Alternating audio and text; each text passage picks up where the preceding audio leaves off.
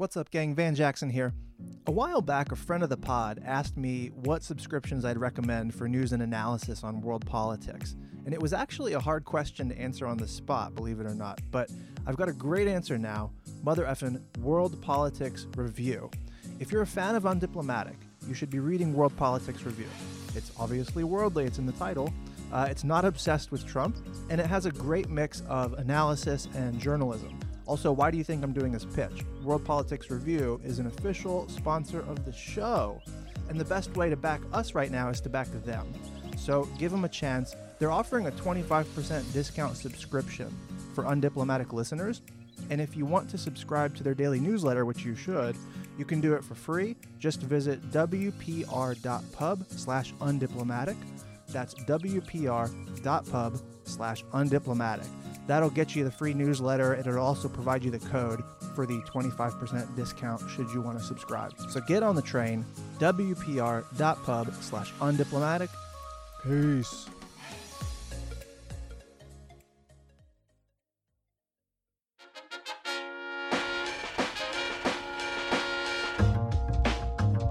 What's up, gang? Thanks for listening to the Undiplomatic Podcast, the show with undiplomatic takes about the foreign policy scene. I'm your host, Van Jackson. Full house today. Jake Dello, Gabby Magnuson, Kiara Mitchell, Pete McKenzie. I only had one, not like nothing's going on in the world, but I only had one quick thing to mention before we get to the show today. It's a shout out to a grassroots activist organization called Demand Progress. They whipped 50 plus progressive organizations to write a letter that has not been publicly released, but the letter is to the Biden campaign, urging him to take more of a progressive stance on foreign policy issues generally, but in particular on defense spending. So we don't see the full content of the letter, but they're talking about cutting $200 million from the defense budget, which is actually not that huge of a cut, given how large it is. Shelving the nuclear modernization initiative, which was supposed to cost $1 trillion to $1.5 trillion, and stopping the continuation of this sixth branch of the military, the Space Force, just not having a Space Force. I think we'll get by. And that's kind of the agenda, and they're presenting it as, please do this as a favor to the left, but also like, hey, this is what Sanders was running on, and to some extent Warren, and it was a winner. This is you can win. Like, this is how Obama, like his notable thing in 2008 when he ran for president was that he was against the Iraq War at a time when the establishment was mostly for it, making the case to the Biden team that a winning strategy is a more progressive position on foreign policy. And so I appreciate them doing the Lord's work, or if you're an atheist, Marx's work. I don't know.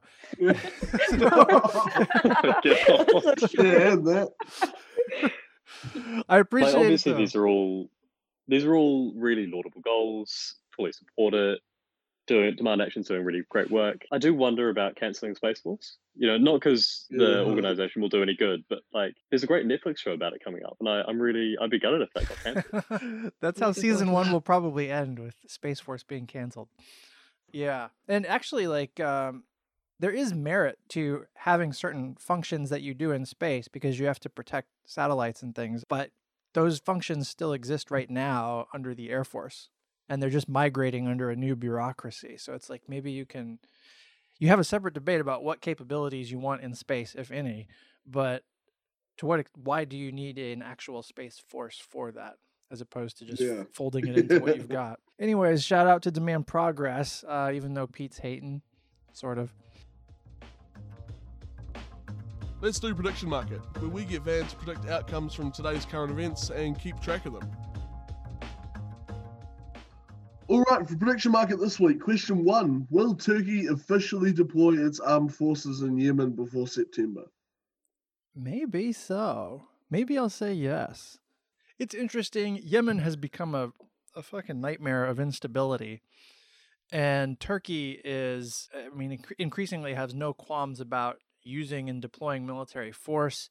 There's an argument to be made that Erdogan is positioning Turkey with a very much imperial foreign policy. And if that, to the extent that's the case, Turkey will have no problem marching into Yemen, so to speak. The only question is, like, will there be other geopolitical factors that might constrain Turkey from doing so? And I don't know that there will. Like, they went into Syria after the Kurds, even though Russia was there, even though Russia didn't necessarily want that, at least in certain areas of Syria. So Russia was not a constraining factor for Turkish deployments into Syria. I don't know that Russia even cares if Turkey is in Yemen. Yeah. What strategic value would Turkey get from being in Yemen? Just stability. Like, you get to have positive control over stability. Okay. There is if you have an imperialist foreign policy, implicitly you're trying to extract resources from that country in whatever, like, not always like minerals or whatever, but resources in the form of labor or control of markets for your goods. And so it's a control strategy. Imperialism is a kind of control strategy, I guess. And if that properly characterizes Turkey, which we don't normally think of as an empire, or at least not nowadays, Yeah, I was gonna say some really do. Yeah. Ottomans they be. Yeah. Oh, yeah. So I've never actually heard anybody, to be fair, call Turkey an empire or like to express imperial ambitions. It's just, to me, that's what the Syrian intervention looked like. Yeah.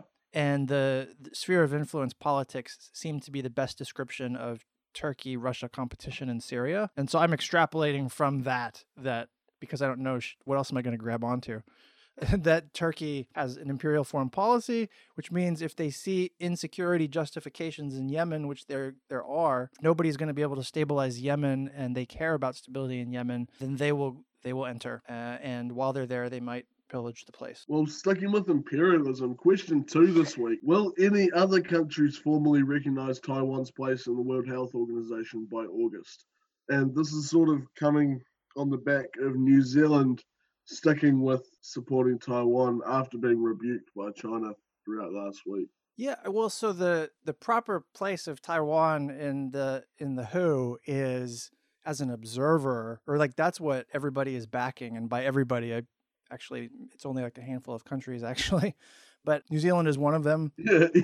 Standing at this point with democracies, with a lot of the key Western countries, and it's not even I think the U.S. wants Taiwan to have full membership in the WHO, but New Zealand and Australia are just lobbying for Taiwan to retain an observer status, which wouldn't even be controversial if it wasn't for the fact that they're basically blacklisted right now because of China, because of corruption of international institutions, which is a harbinger of the future if nothing changes. I don't think that anybody else is going to jump on this bandwagon between now and August. I even saw news reports I even saw reports that New Zealand, like, there are some critics in New Zealand of this decision, even though it was a pretty milquetoast, banal. This shouldn't be controversial, particularly because Taiwan has it is a case study. It is a source of data about this virus. It's useful in comparison, and insights that they might have about how they're dealing with it need to be part of the conversation within the World Health Organization,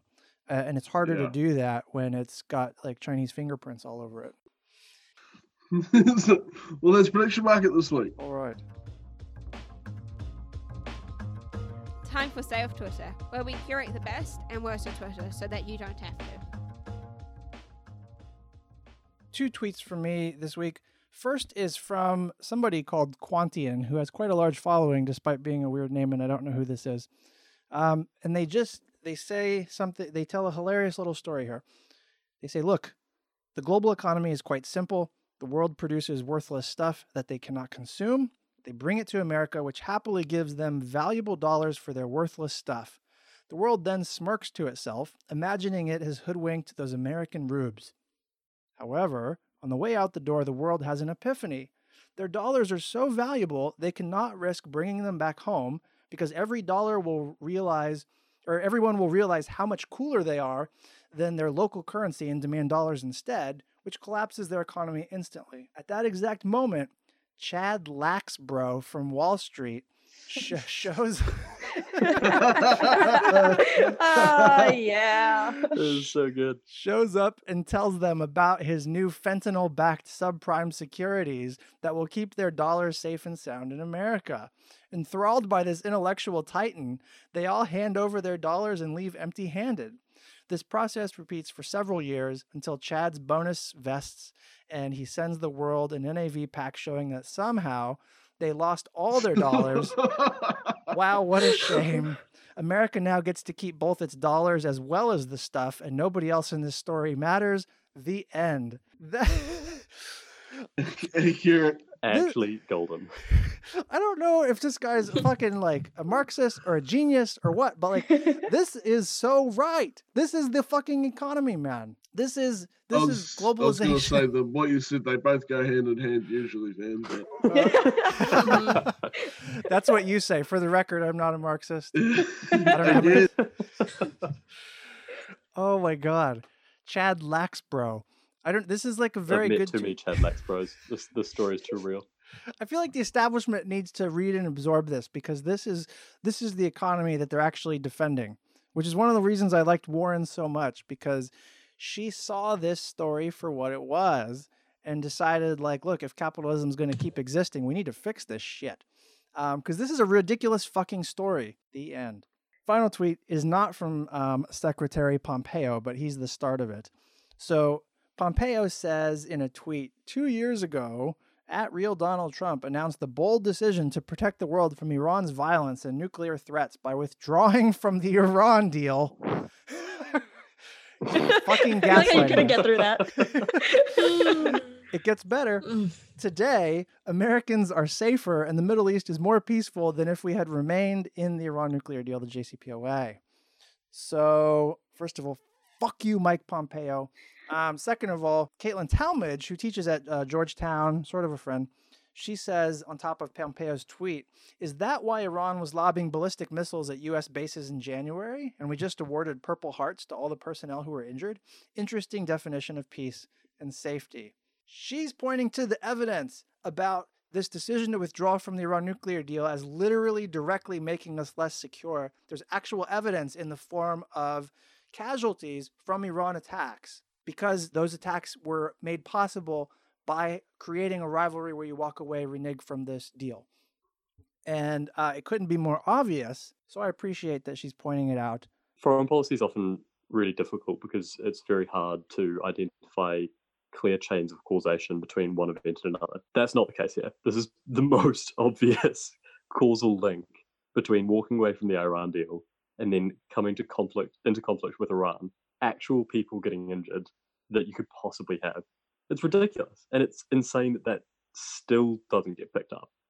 Yes. And this is like, your point is totally true. And I think that's like Pompeo and Trump, they take advantage of the fact that causation is hard to just gaslight the shit out of us with this obvious, the causal chain is obvious here, but the fact that causation is generally hard is something that they exploit to tell lies. If anyone believes Pompeo's tweet, I'll happily show them my contemporary politics in the Middle East textbook, which I have been hitting myself with because I am really annoyed at that tweet. It's just... Wait, so is your textbook a casualty of this also, or your head? No, my textbook's all right. The notes in it, maybe not. Nice. Cool. Look, Right. So the first tweet I have for this week comes from Don Moynihan, who's a professor at Georgetown as well.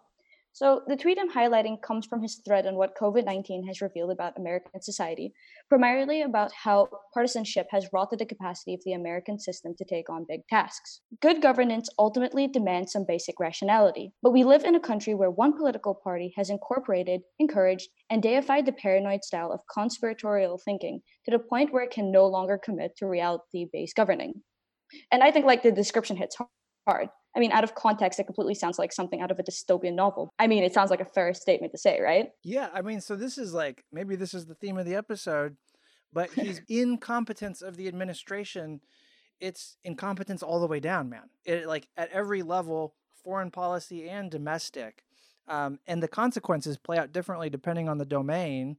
It's body counts to the pandemic when you don't take adequate responses in time against COVID-19, right? But in foreign policy, it plays out differently, like the Iran casualties thing, and like allies being freaked out. This really is the incompetence episode. And that's what he's pointing at, right? Yeah, right, for sure. Incompetence All the Way Down is a fantastic episode title. Incompetence all the way down. I like it. Yeah. I mean, I Love don't like that. it, but yeah. Awesome. So then the second tweet for this week I have is from Benjamin R. Young, who's a postdoctoral fellow in strategy and policy at the U.S. Naval War College in Newport, Rhode Island. The context of the tweets I'm about to highlight regard the recent COVID outbreak in Itaewon nightclubs in Seoul, just after South Korea had officially relaxed its social distancing guidelines. So what's important to note is that a number of these clubs include LGBTQ community areas. So this outbreak, Young's tweets read, has the chance of further alienating the LGBTQ community and heightening homophobia in South Korea, which, following all the news articles and social media, if you look at it, was something that's already happened. Young continues on, saying, I hope the Western news media focuses on this fine line between privacy invasion and public health in South Korea, and not just continually heaps uncritical praise at South Korea's COVID-19 response. Yeah. So Ben Young, I think he's actually he didn't update his profile, but he's at Dakota State University now. He's a friend of the pod anyway, but he's obviously a Korea watcher, and he's pointing out something here that really doesn't get picked up on by international media. There's this pernicious tendency in Western media to look at Korea and look at South Korea as just one thing, or what's the top line story. And the top line story for months now has been the South Korean success of COVID-19. But there is this kind of gross, disconcerting underbelly, because as a Korean friend in South Korea once told me, there are no gay people in South Korea. Did you know that? Oh, big oof. Oh, no. I'm pretty sure that's Dude, not real. are you fucking No. serious? He was Yeah. dead serious. No gay, because they don't recognize them. It's like being a fucking ethnic minority in Myanmar. Oh, right. Yeah. You're not treated as I could just human. feel the rage go through me. Yeah, it's about fucked that. up. Also, not crazy. It's not all that surprising if you're talking about a patriarchal Confucian society. It's just, what do you expect? It's a patriarchal society, right? Confucianism is all about hierarchy. I'm not throwing shade at the fucking culture, but man, are you surprised that would coincide with societal level LGBTQ bigotry? Yeah, sure. Mm. Anyways, I think they part have a of the gay thing that problem. kind of worried about it as well was kind of essentially you're going to have people having to choose do I admit to the authorities kind of where I've been kind of deal, or do I ostracize myself, especially at this point? Yeah. Mm. It's like racial profiling in New York, but of gay people. Anyway, so shout out to Ben. Hopefully media pays attention. I doubt they will. Let's jump into Armchair Analysis, where we dive into a different piece every week and tell you all about it. Okay, cool. So we'll jump into Armchair Analysis. And this week we're going a bit outside of our usual stable, and we're taking an article from Australian Foreign Affairs. And it's an article by Brendan Taylor titled Message to Washington, How to Maximize US Strength in Asia. And it's a deep interrogation of the US's role in the Asia Pacific and what Australia, as a key US ally, should do as the conflict intensifies between the US and China. Tellingly, it's appearing in an edition of Australian Foreign Affairs titled Can We Trust America?, which is a good indication of the content of the piece. Yeah. But And- it's A bit on the nose, yeah.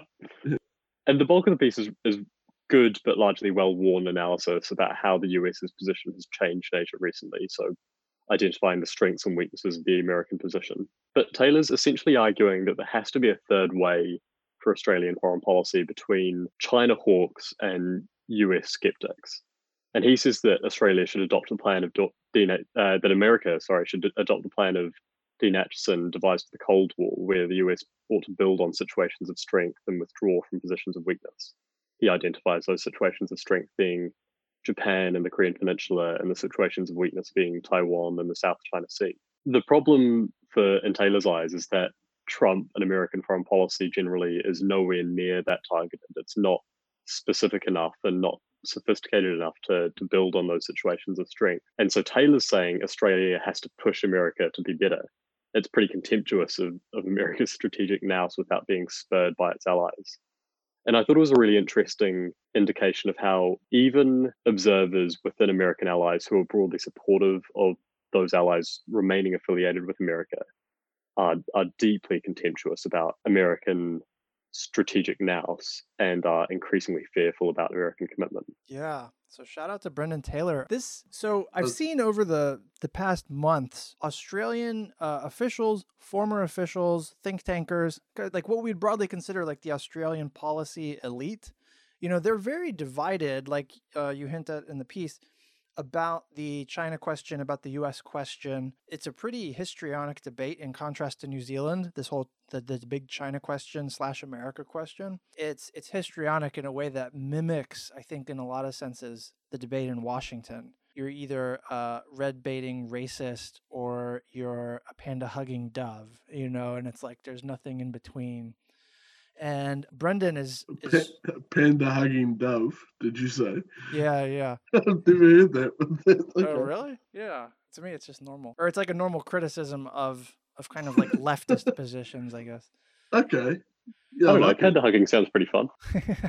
So Brendan is sort of threading the needle here, or like navigating, these extreme currents. And the analysis in the piece I thought was like basically correct. Summoning Dean Acheson is interesting because in the particular, I think it's correct, right? You focus on your situations of strength, quote unquote, and you build around those or build on those. And that's just kind of like prudent strategy.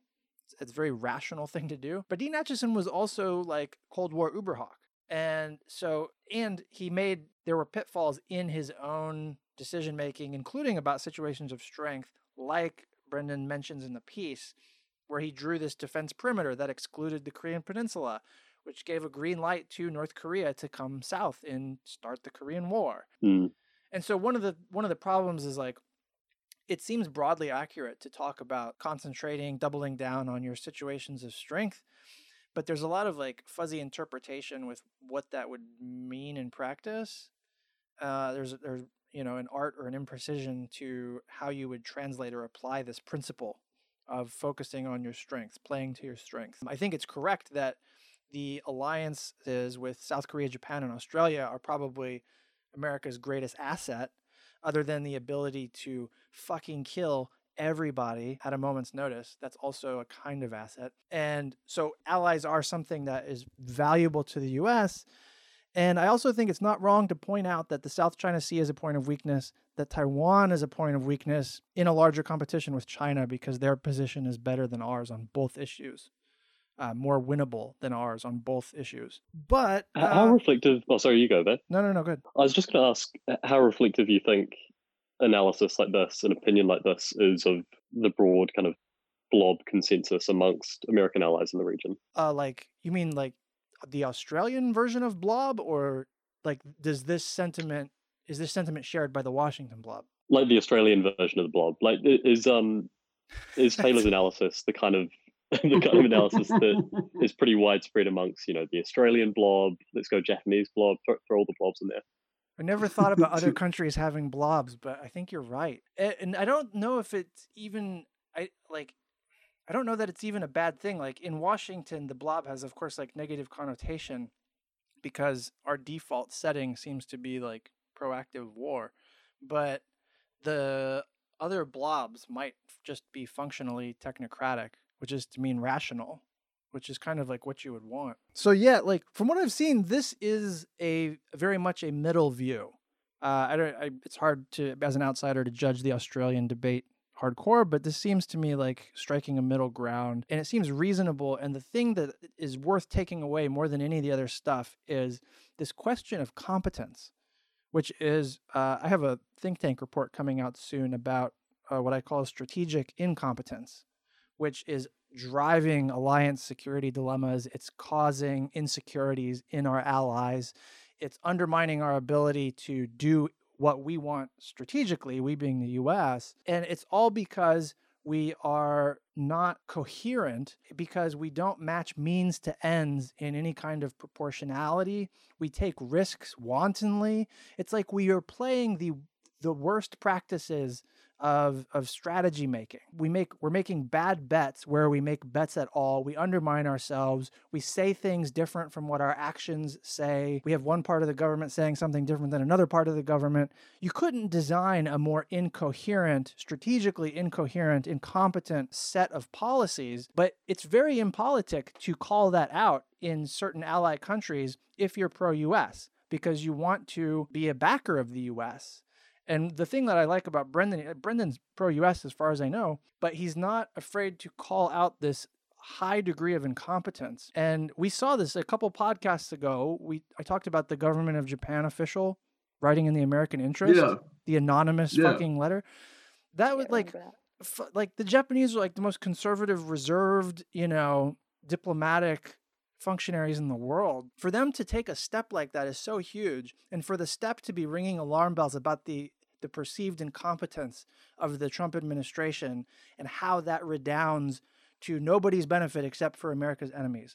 That's concerning, man. And I heard the same thing when I was in Korea late last year. And so this is the pattern. Our allies are experiencing versions of abandonment fears and entrapment fears at the same time. And at the level of like symptoms, it's because they're seeing we are causing more uncertainty in the world. We are causing insecurities.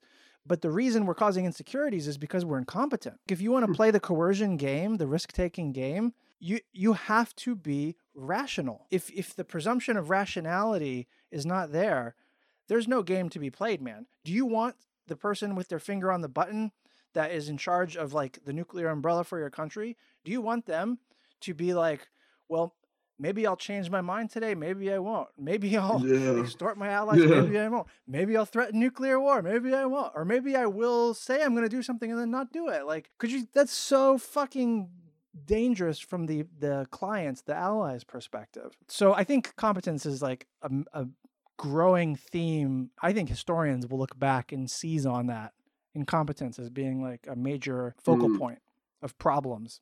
I was just going to ask, do you think everything is just going to stay incompetent, at least for the next while, even like past the Trump administration, or do you think things will get slowly coherent? It depends. At least Biden would have a lot of rational people advising him, people who know what they're doing.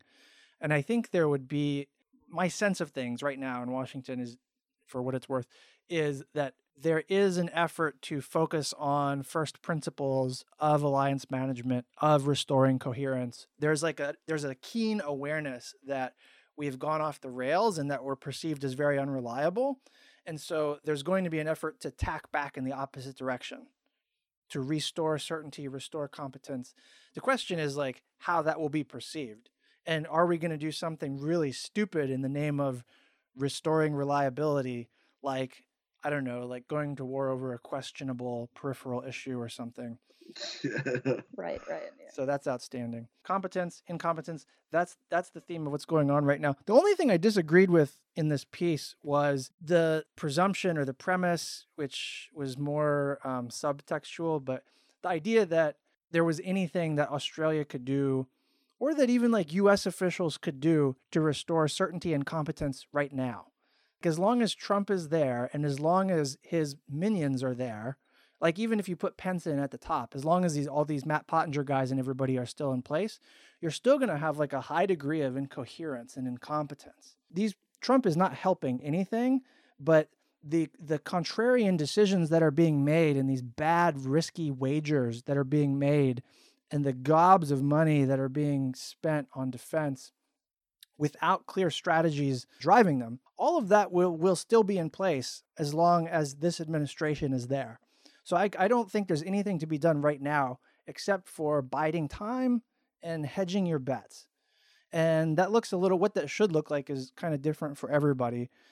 Smaller powers need some sort of alternative regional architecture that simply doesn't exist yet. But, at a defense level, it is reasonable. I wouldn't advise this, but it's reasonable to me for countries who count on the U.S. to bring in and invest in substitute capabilities that they count on the U.S. for. Does that mean nukes? I don't know. I hope not, but I can see people making the argument for sure. It's rational.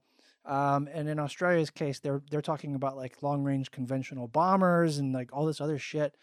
So like their defense debates are getting very interesting because of the U.S., because planning 5-10 years in the future, it's not smart to bet on relying on the US. And that's the world that Trump has made for us. All right, time for Ask Me Anything, where people ask me anything. So for Ask Me Anything this week, the first question is from Mike Jacobson from Georgetown University. Did you see the Twitter feud about China cheap talk between Josh Jefferson and Pete Mattis? What do you make of it? So I did see this cheap talk Twitter feud. I'm actually kind of annoyed by it. So Josh Jefferson is an IR scholar. He's not a China expert, doesn't speak Mandarin or whatever. Pete Mattis is not a scholar. He does read and write Mandarin. He makes a living basically like interpreting PLA documents and fear-mongering about China. And Jeff Jefferson is coming at the questions about Chinese intentions from the view of IR theory, because that's his background. And the debate, such as it is about whether we should believe China when their leaders or their documents talk about their either gross unlimited ambitions or their intent to unify with Taiwan by force if necessary. And the whole debate is like pretty degenerative, but it activated lots of people on both sides. So hundreds of people that were hawks and hundreds of people that were doves got involved and said their 2 cents or whatever. And it's just like everybody kind of lost the plot. These two positions are not, I mean, for one thing, they didn't change anybody's opinion by having this debate on Twitter. Yeah. But they also were like, they're not 100% at odds. You can accept the Pete Mattis position that China is telling us with their strategic documents that they have like unlimited ambitions or that they're going to be like quite aggressive on the world stage. But that still leaves open the question of like, what specifically will they do, right?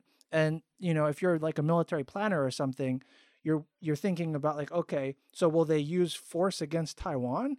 The documents don't make that clear. So like Pete would say, yes, of course, Pete Mattis, he would say, yeah, of course they're going to use force on Taiwan. But it's not at all obvious, and that's not what the documents are saying. So, and then Josh Jefferson is like saying that we shouldn't take these documents too seriously, but taking them seriously or not doesn't change the fact that they're not telling you China's blueprint for, you know, global takeover or invasion. So there's a lot that's left unsaid, even if you were to settle whether or not to take the document seriously. So there's room to reconcile here, but it's just a very like polarized debate. And I feel like most serious people are not jumping on either side of this. So that's my piece. So that you're like a whole different category of this argument. So these two are on like two different ends of the spectrum. And you're saying like, you sit on like a completely different line. I mean, I take Chinese intentions seriously. I take the document seriously, or I take what sinologists say about the document seriously. But that actually doesn't tell me much other than that China has like a pretty aggressive foreign policy, that you still have to figure out where you're going to push back, where the question is a matter of deterrence versus some other tool of statecraft, right? Are you seriously talking about military interventions in certain places, or are you using the language of war around other softer issues or political competition issues, economic coercions, manipulating rare earth mineral exports? That's something to like figure out or keep an eye on. You don't want to ignore it, but you don't want to blow it up into being like something that you go to war over. And so I'm a hawk on China, basically. I take China at their word that they have intentions that we would characterize as revisionist. But just because you have a revisionist actor doesn't mean you have war. There's a lot that's underspecified here. The second question is from Nate Reynolds. Did you see the Last Dance documentary about Michael Jordan? Do you think he's like Trump? Is he a closet Republican? This is such a funny question. So I haven't seen the whole thing. It's coming out like one episode a week or something. I've seen most of it. And the thing that seemed like Trump was that Michael Jordan apparently is an asshole. He takes everything personally, but it's also what makes him great. Like it's what drives him to work harder than everybody else. And so he's great because he puts in more work than everybody to be great. And he does that. He put the fuel for that is his being an asshole alpha male. So like Yeah. that's kind of that first part is kind of Trumpian, right? Asshole alpha male. But Trump doesn't put in more work than anybody else. He doesn't put in more work than anybody, you know? Like, Yeah. there's nothing great about him. He has achieved nothing except for like hoodwinking people, brainwashing his cult following or whatever. Like, he hasn't accomplished shit. He's accomplished dividing people. Yeah. Creating a divide. Great win. I mean, like, is that Jordan like? I don't think so. So the only thing I see in common with the two of them is that they both have an asshole streak. But at least with Jordan, it's like he's doing something inspiring. He's a savant, you know? So there was an episode a couple weeks ago where a racist senator in his home state of North Carolina was running, and there was a black Democrat who was running for Senate against him. And his mom, Jordan's mom, asked him to like come out publicly to support the Democrat, also the black guy, and also his opponent is a racist, right? And he refused to. And when he was asked by a reporter why he refused to speak out in favor to endorse the black guy who was the Democrat, he said Republicans buy Nikes too. Oh, bro, no. And Yo. I don't think he's a Republican because he said he ultimately gave money donating to the Democrats' campaign, but I think he's just a hyper capitalist, the Muhammad Ali of capitalism or something. I think we need to watch this documentary. It's on my list for Netflix to watch. Even if you don't do basketball, it's pretty good. Man, I'm just gonna stick to Space Jam or something. It might make me feel sad if I like watch him being an asshole about things. They talk about Space Jam too. Oh, such a good movie. I'll say that right now. The third question is from Sarah L., who's from the University of Toronto. She says, I'm supposed to graduate next year with a BA in international relations. Should I get a master's degree in IR as well? Is the cost worth it? And I want to know this answer because I also am due to graduate next year, and I want to do a master's. So if you're into this field, I think you have to get the master's because that's become the new entry level degree. 40 years ago, it was the BA. Maybe 20 years ago, it was still a BA, like to go onto the job market, you know? Now it seems like master's is the minimum. The trouble is that it also may not be enough.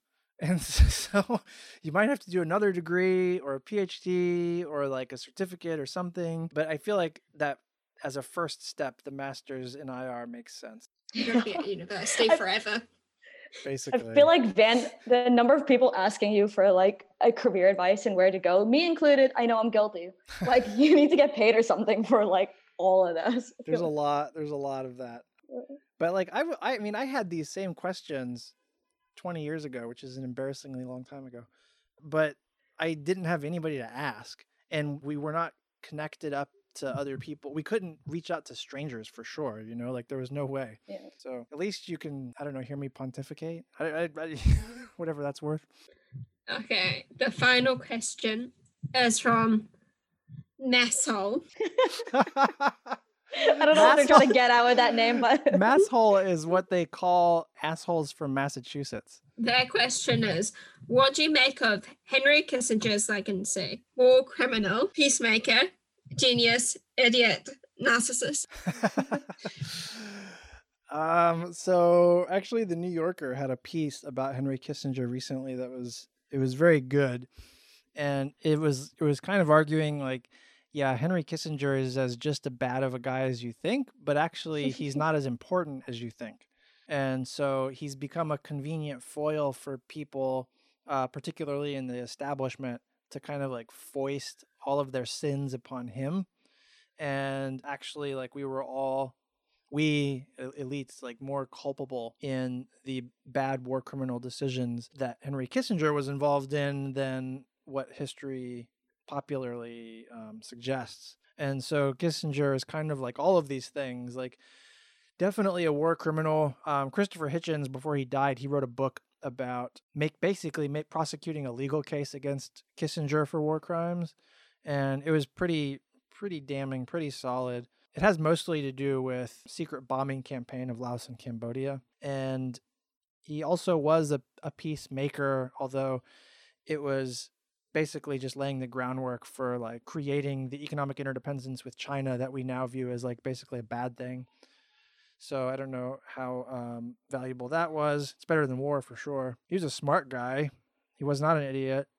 I don't know if he was a genius. Most IR scholars don't think very highly of him, but most policy people think very highly of him. So maybe he was just good at like managing his brand or his public image. I basically don't like him. I rode an elevator with him once and talked to him briefly. And we were at a conference together once where we sort of chatted. It was like a group of us. I didn't really engage him directly, but I got some insights from him. I think I've mentioned on the podcast before about like how he views Korea as the only pathway to war with the US and China. That was the most useful thing I've ever gotten out of him in my life. And beyond that says a lot. Yeah, beyond that, I don't care much for him. All right, gang, that's going to do it. buymeacoffee.com/undiplomatic if you want to throw money at us. Thanks to Blake Herzinger and Chris Nixon, I think, for buying me coffees recently. WPR.pub/undiplomatic for the World Politics Review newsletter. Sign it up and love it. Catch you next time. Peace.